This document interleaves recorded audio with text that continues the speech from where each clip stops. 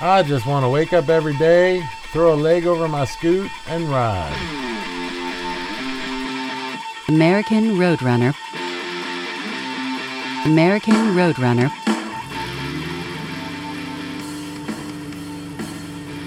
Stories from the road, on-road and off-road. Whether you are a rider, wrencher, racer, or just a weekend warrior, this is the show for you.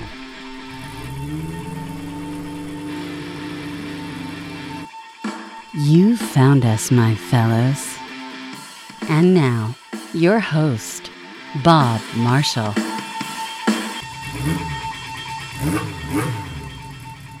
Good morning, my fellows, or whatever time of day it might be wherever you are.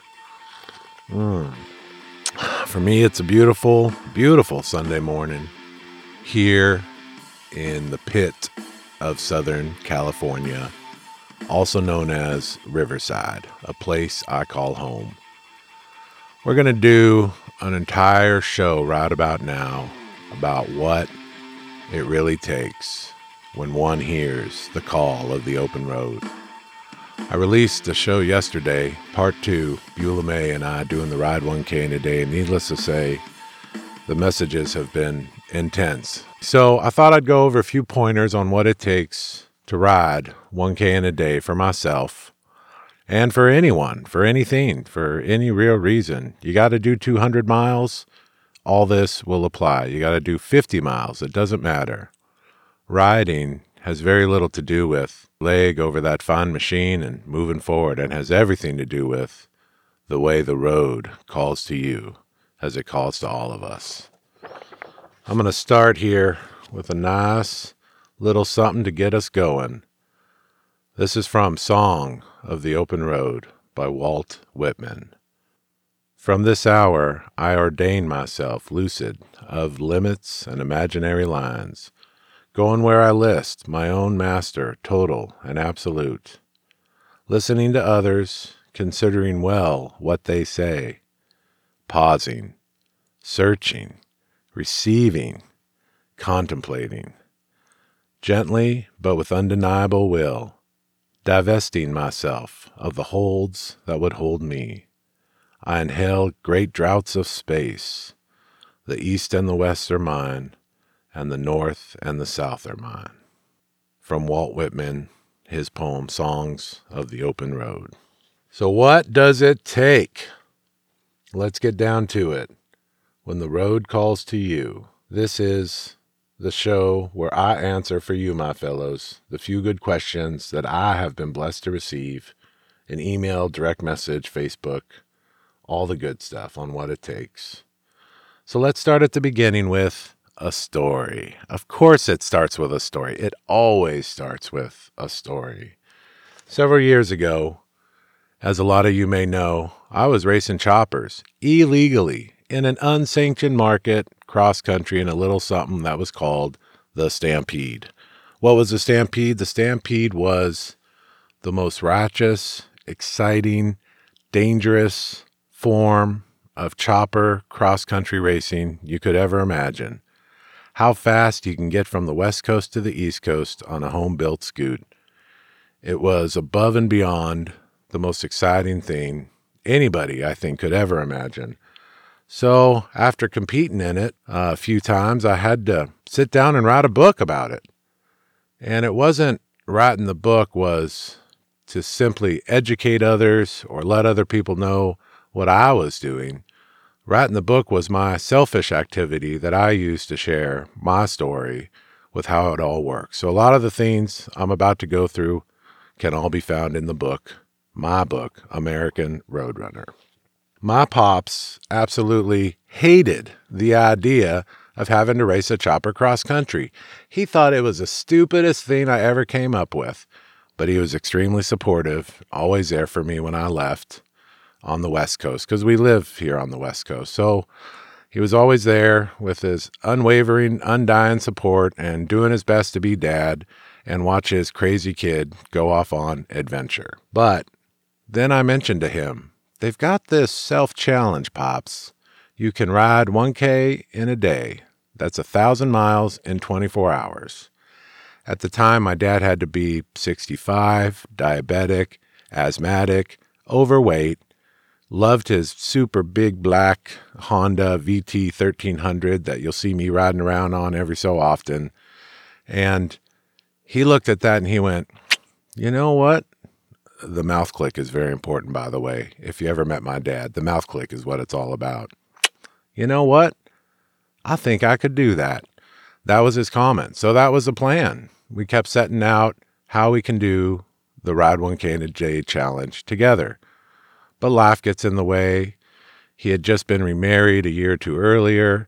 I was real busy writing a book, jumping all over the place. And we got to take a few good rides at the end. We hopped over to Cornville for Corn Free, in his last year, and a few other good things. But at the end of the day, I personally attract to the Ride 1K in a Day self-challenge because it was the only thing that my dad and I could agree on when it came to conquering something on the road together. We never got to do a Ride 1K together. The man died in my arms some almost 3 years ago. But what I did get to do is, a year after his death and taking his ashes back to our family plot up in Aberdeen, South Dakota, I rode the 1K in a Day challenge by myself with my dad in the saddlebag. The powers that be that put on the Ride 1K in a Day were courteous enough to give my dad a certificate as well as myself. And it was good stuff. So that is where it all began for me with the Ride 1K in a Day challenge. It has nothing to do with how awesome Curtis Morgan is, the man who puts it on. It has nothing to do with sponsorship dollars or anything like that. There's no money in any of this, people. Please don't ever think there is. This is all about story sharing. And I attract to the Ride 1K in a Day, even though I've raced thousands of miles cross country on old beat up choppers or my Goldwing or my Hondas or whatever it may be. It's okay for me to accept that 1,000 miles in a day is very doable. And boy, it's one hell of a road. It's one hell of a ride, and it's something we can all do for ourselves. But again, it doesn't matter how many miles you do. Let's start at the beginning. How to ride your bike. And we're going to have some sub-features regarding the pandemic. So let's talk about your bike. A lot of things that stop people from riding distance has to do with their bike. But I promise you, if your old Honda CB750 can do 1,000 miles in 6 months, hopping around town, hopping around bars, whatever you do with it, it can do 1,000 miles in a day. It's not going to kill it. The nicer you are to it when you're on the road, the better it's going to be back to you. But maybe you got a few things to fix, so fix it. You change the oil, you sink the carbs, you clean the carbs, you make sure everything's good. You put the wiring back together as needed, solder this, solder that, tape this, tape that. You make sure you're confident with it all. And even if you aren't completely confident, I promise you, if your bike's hopping around town, it's going to easily do a road trip of 1,000 miles or whatever you need it to do. So food, water, etc. while on a long ride. So during this pandemic, obviously, food, water, all these things have been a real issue. If you read my book, you notice I'll take nothing with me and just grab it all on the road. Well, that's not really doable anymore. So personally, I love the little beef jerky sticks that you can buy at the store, and I'll pack, 6 or 8 of those for the day. I love trail mix. Everybody loves making fun of me for my freaking trail mix. But boy, I tell you what, it takes a long time to chew a mouthful of trail mix, and there's a whole freaking bottle of it. Man, I just mentioned that and my stomach started rumbling. I don't know what's going on. Well, I haven't eaten breakfast yet. I suspect any minute my son's going to pop out of his room and go, "Dad, what's for breakfast?" So trail mix, that works really well for me. It's in a bag. I put it in a bag. If it doesn't come in a bag, I'll put it in like a 1-pound coffee bag. So I can literally eat while I'm on the road, eat while I'm moving. If you're not comfortable doing that, just, when you're at the gas station, pour some in your mouth. Jump on the road, whatever works. It's a good way to keep your food up, but we're going to get into that in a minute. Okay, your gear. So many people worry that their gear is not good enough for the open road. In case you haven't noticed, in case you haven't seen in the photos, I have a vest that goes over a Dickies jacket. I have jeans, and I'll have overalls or coveralls, depending on the weather. This is my basic gear. There's nothing exciting about it. Nobody sponsors me. Nothing's done up crazy. Now I do, of course, I've sewn pleather into my coveralls or overalls at the knees, so that way I've got a lot of good protection on the road and I don't wear the front of my legs out, for lack of a better term. But it's nice to have that protection if I go down. Now, of course, I'm a huge advocate of all the gear all the time. Whatever gear you are comfortable wearing all the time, that's what you got to do. Now, of course, above all that, I do have a suit. You'll hear me mention my suit. I write about it in my book. I laugh at it. It rolls up to the size of a sleeping bag, and I'll use it as a sleeping bag when I'm riding to camp. But it covers all of me, enables me to ride through snow, thunderstorms, all the stuff, all the things. My big black funny suit keeps me going. And I also, of course, have added pleather to the knees of that, just to keep some of the wind, rain, and weather off my legs, because that's where the rain always gets in first, between your shins and your knees, and it can get real uncomfortable because it starts leaking down into your boots. So I work hard for that.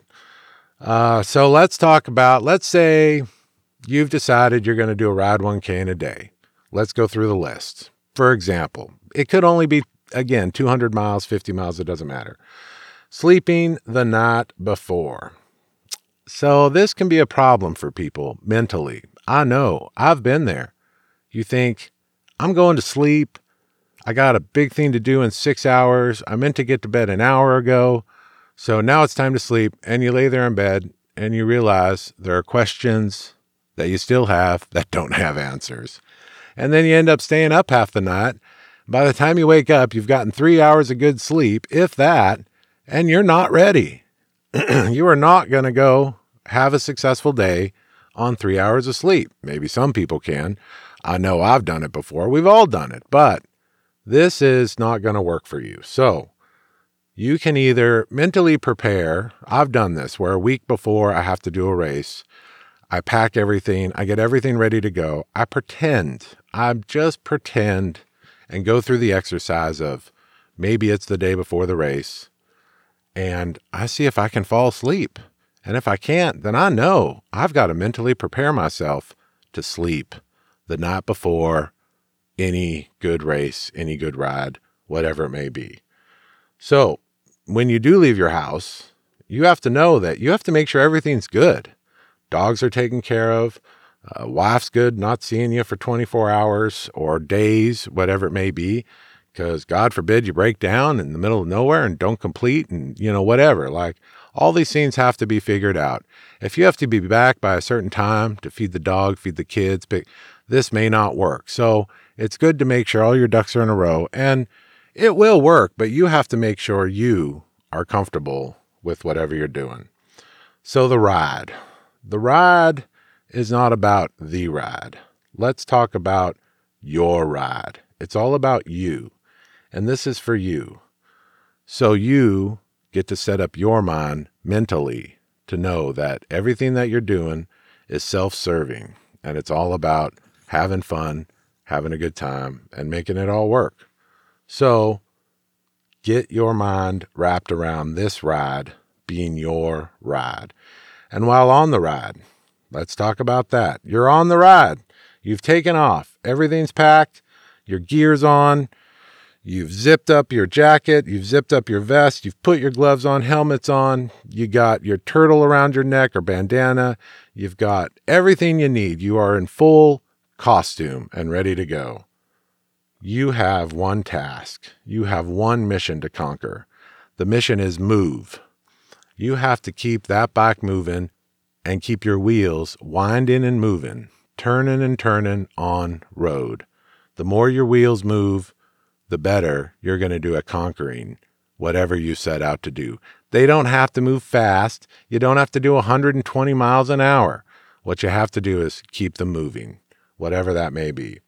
So let's talk about that. Speed versus time. Everybody always asks me, do you just drive 120 miles an hour? No, I don't.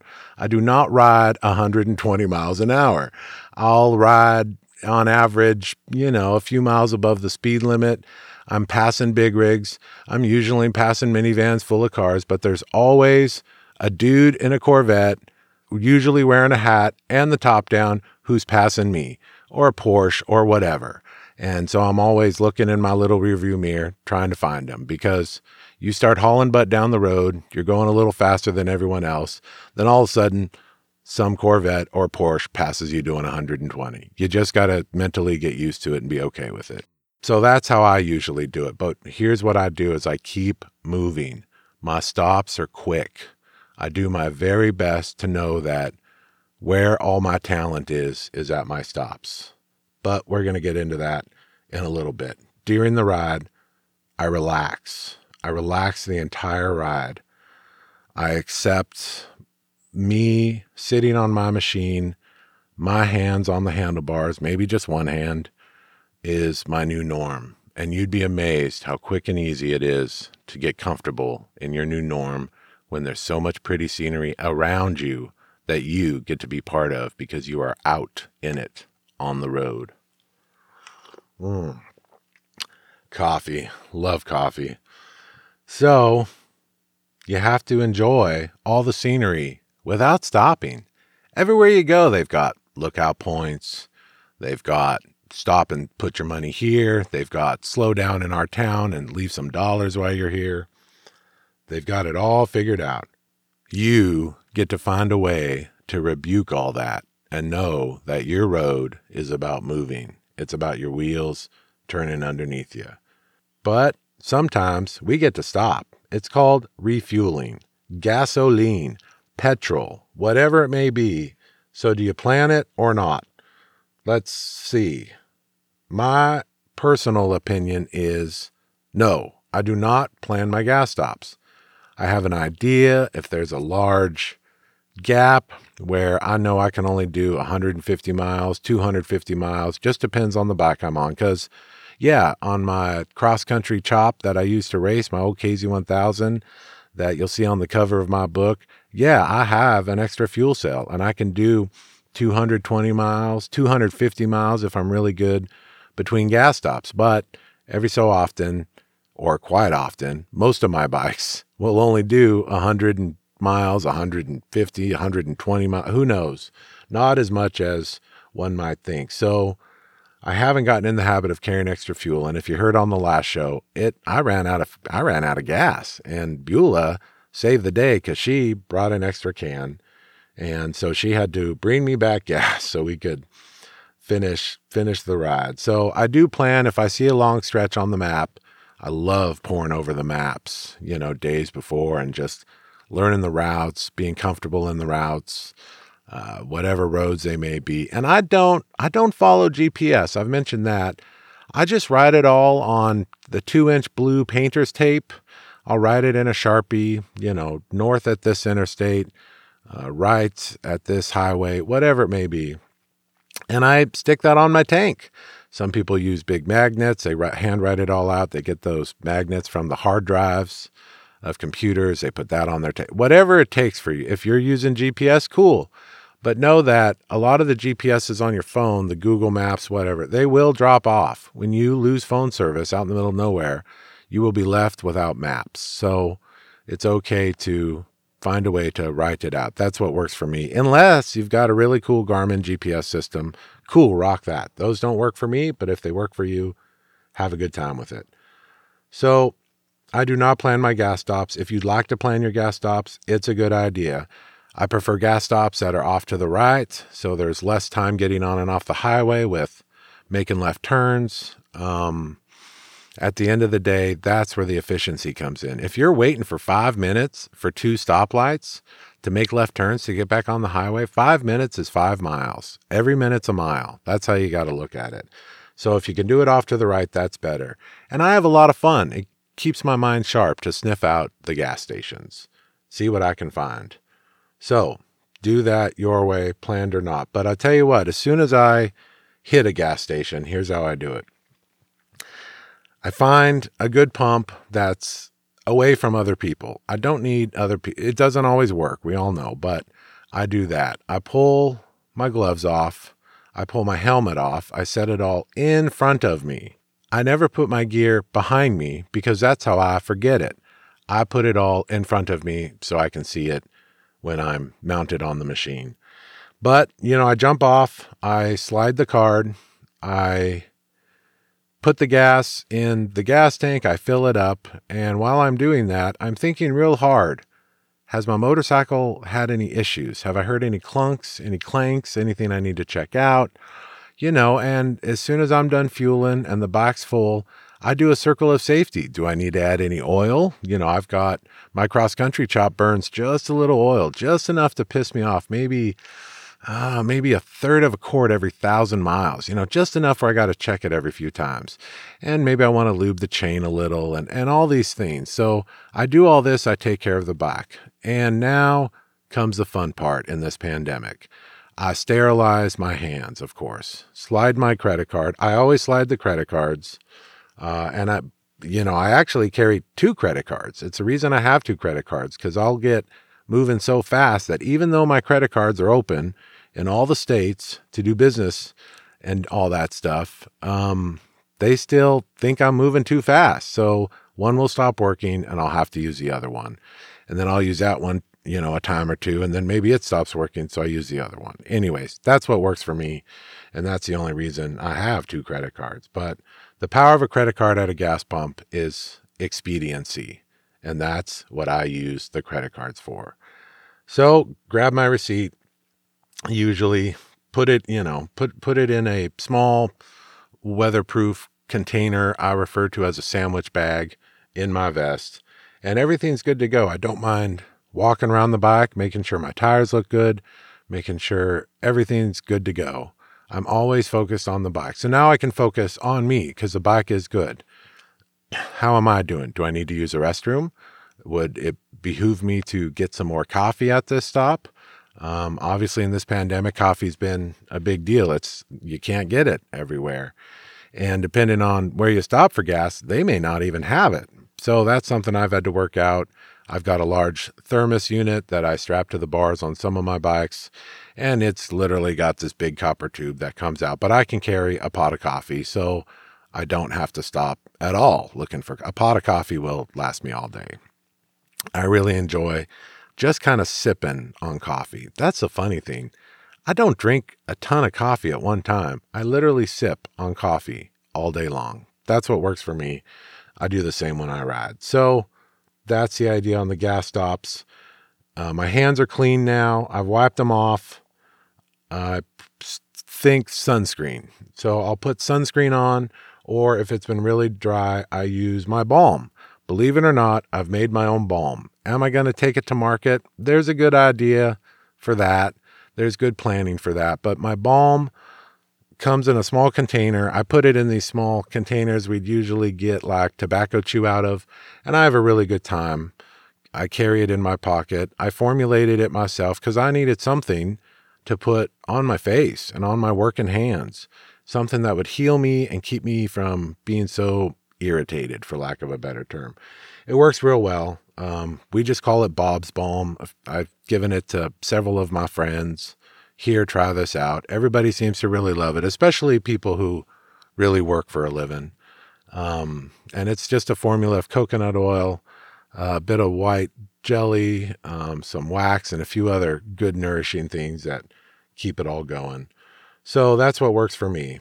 Put some balm on my face, clean any bugs off of my glasses, any bugs off of my face. I don't always ride. I usually ride with a 3/4 helmet. I do have a full face helmet, but I make sure too to use whatever water I have on the bike to clean that. I don't ever use the glass cleaner that they have at the gas station in the windshield wiping or windshield cleaning apparatuses there. So that will not work. So I just use a bit of water, and we can all carry water differently. Some people love carrying them in the backpacks, the bags. Some people love, just in a bottle. So all my motorcycles will have a tank bag, and whatever size water bottle I can fit in there, or I throw it forward on my bars, hidden under a bag or a net that I have on my bars, or I know on my dad's motorcycle, for example, that big black Honda, there is one of those leather pouches, and I can just put 1.5 liter bottle of water up there. And, so I do go through all that. If I have to pee, this is where I go inside at the gas stop. When I have to pee, I will literally push the bike, maybe 50 feet, 100 feet, whatever, to a stall to park. I will not leave the bike parked at the gas pump, unless it's a really dead station, then it doesn't matter. But most of the time where I am, the gas stations get busy. It's nice not to leave your bike at the pump. So I'm not pushing it because it's not working. I'm pushing it for the exercise. I'm pushing it to get my heart rate up just a little, to get my body comfortable, to get my legs moving, get the muscles moving in my legs, get the blood pumping. And it seems ridiculous because it's just half a minute of somewhat strenuous activity depending on the layout of the gas station, but it adds up. It really keeps me going. So that's a good one. So let's talk about getting back on the road, after you've peed. And yeah, I've had to pee behind gas stations. I've had to go off in the ditch in this pandemic. I've had to get back on the bike and ride a few miles down the road just to find an empty spot, some type of turnout, that I can sneak behind a tree. We're all different. Carry supplies with you just in case. Because yeah, the human body likes to do this thing where it uses a bathroom. And let's face it, where we use the bathroom is the most inconvenient place it can be for the gear that we wear while riding motorcycles. So be ready for all that. But a lot of it comes down to how nervous or unnervous you are about the ride that you're doing. So you get all that down, you're cruising down the road, life is good, you're part of the scenery, you're enjoying the road, the bumps, the bruises that it's given you, you're enjoying everything that it's doing.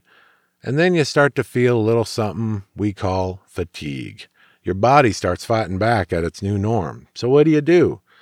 Well, in my book, I refer to it as motorcycle yoga, but I start moving my hands. I start moving my arms. I move my legs a little bit out and in. I don't mind picking up and picking a cheek to sit on the bike. So I'm not always sitting directly on my tailbone. Personally, I have tailbone issues.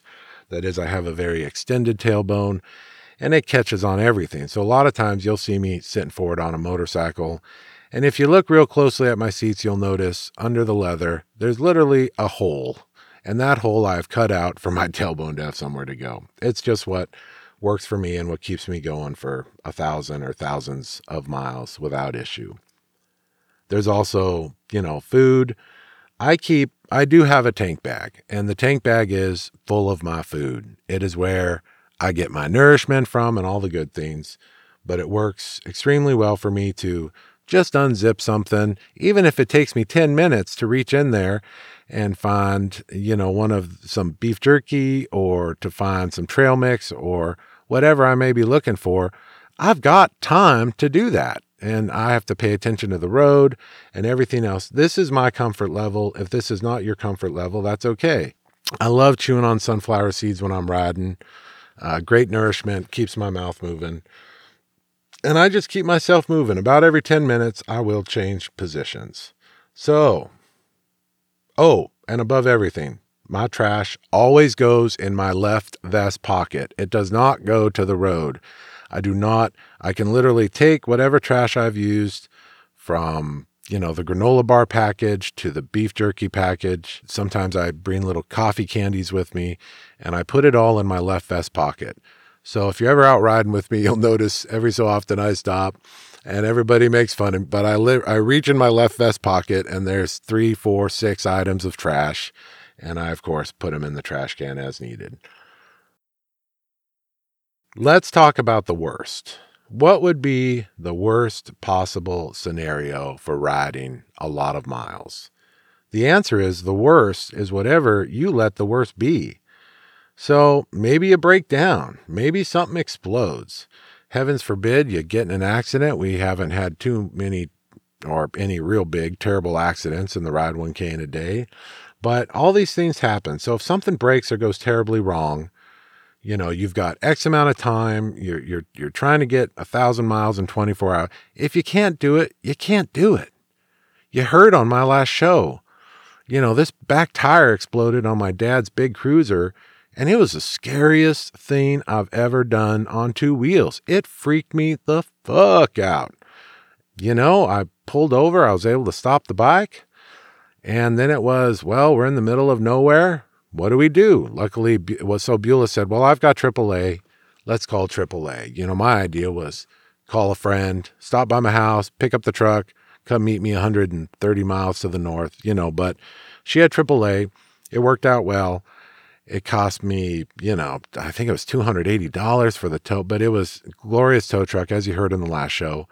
And that's pretty reasonable, because I could have been up there a long time in the dark, in the desert. And while we were waiting for the tow truck, we forgot to mention this, but Beulah and I laid down next to our bikes, respectively, and took a freaking nap.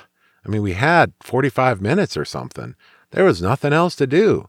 So we had a nice nap on the side of the road in the middle of nowhere, in the dark, and just enjoyed the stars. I mean, it was totally awesome. You have to be okay with whatever the road throws at you. You have to be okay with opening up just a little. Maybe you got to accept help from strangers. And I remember that these 2 ladies in this big brand new SUV stopped half a mile down the road from us, turned around. It took them like 5 minutes, woke me up from my nap.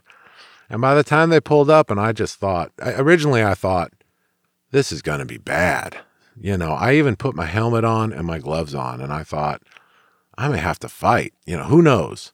And it was these 2 old ladies with a little yap dog, and they just wanted to make sure we were okay, and did we need anything, and could they call anyone for us?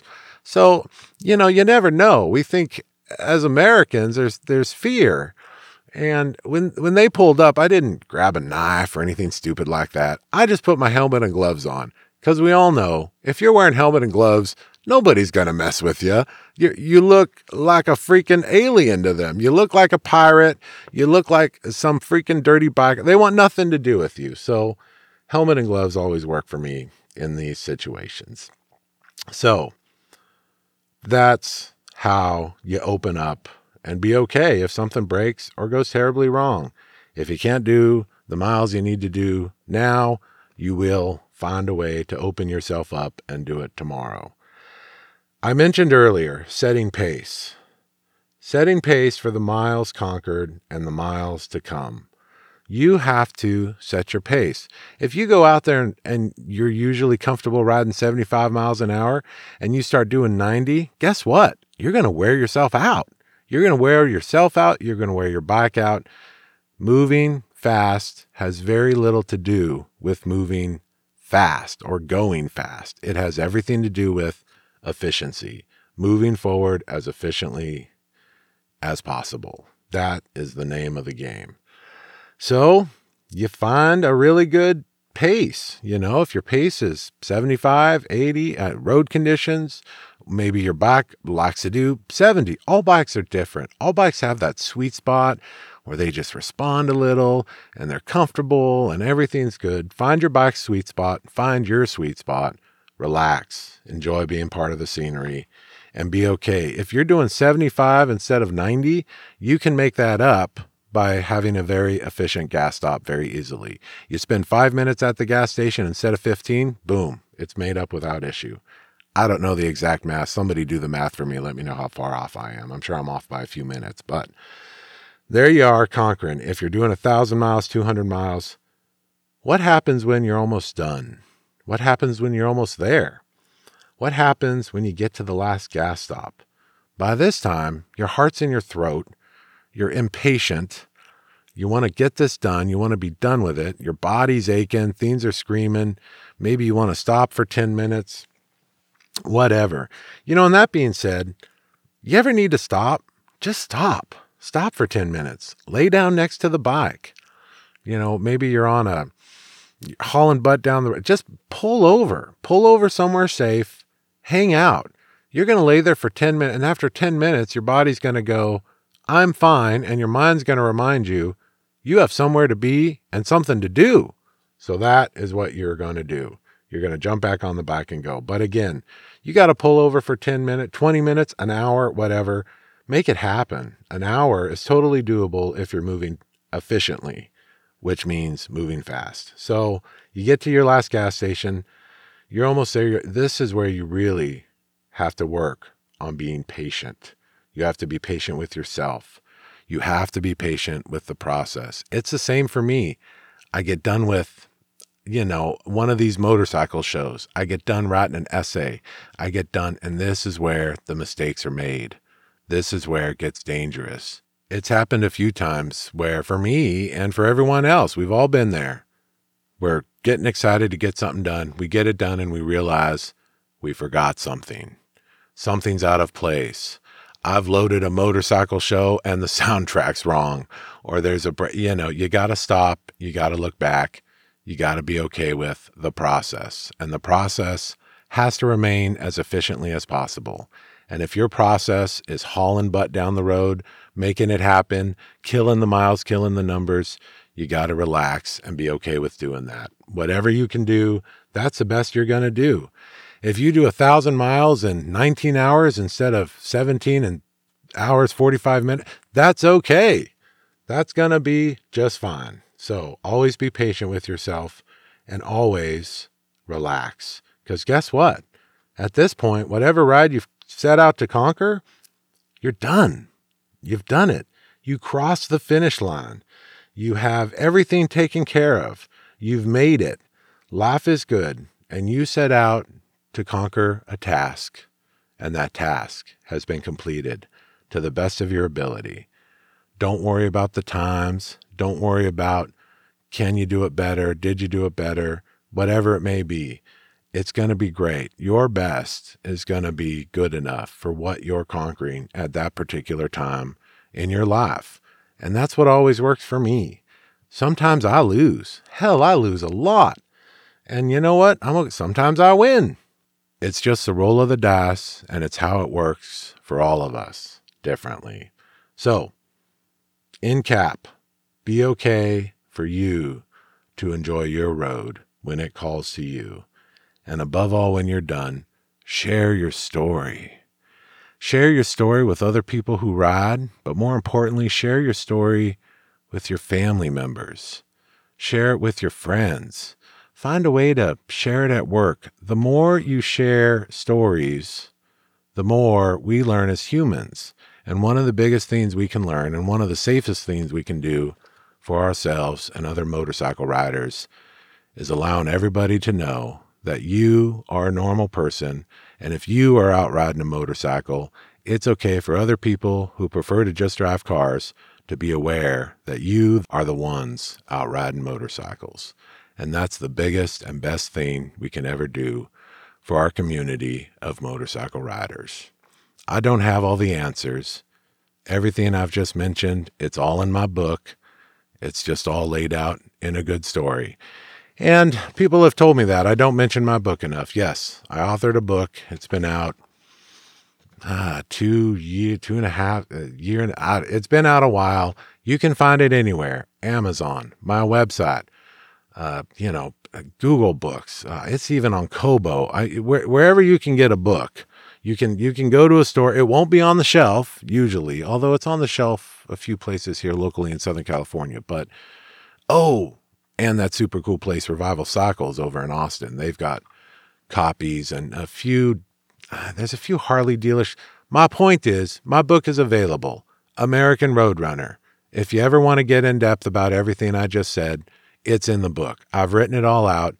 And boy, what a great time that was. So that's why I keep writing books. The Audible will be available very shortly. That's all done. It was a lot of fun to record it because I've got a recording studio, so why not? So on this beautiful, lazy Sunday morning here in America, gorgeous weather, I got a few good plans to hang out with my dude, do a few things around the house, a few things to clean, got a motorcycle to fix, but it was nice to sit down with y'all and enjoy my cup of coffee here this Sunday morning in America on the American Roadrunner motorcycle show. Be good to yourself, my fellows, and enjoy your road. American Roadrunner. American Roadrunner. American Roadrunner. American Roadrunner. All I want is a machine between my legs and an open highway. Music for the American Roadrunner podcast is brought to you by Meek. The American Roadrunner podcast is an ARR production. Keep up with Bob Marshall and his adventures and stories from the road at AmericanRoadrunnerthebook.com, American Roadrunner on Facebook, Instagram, and Twitter. And don't forget to check us out on YouTube. We'll see you on the road.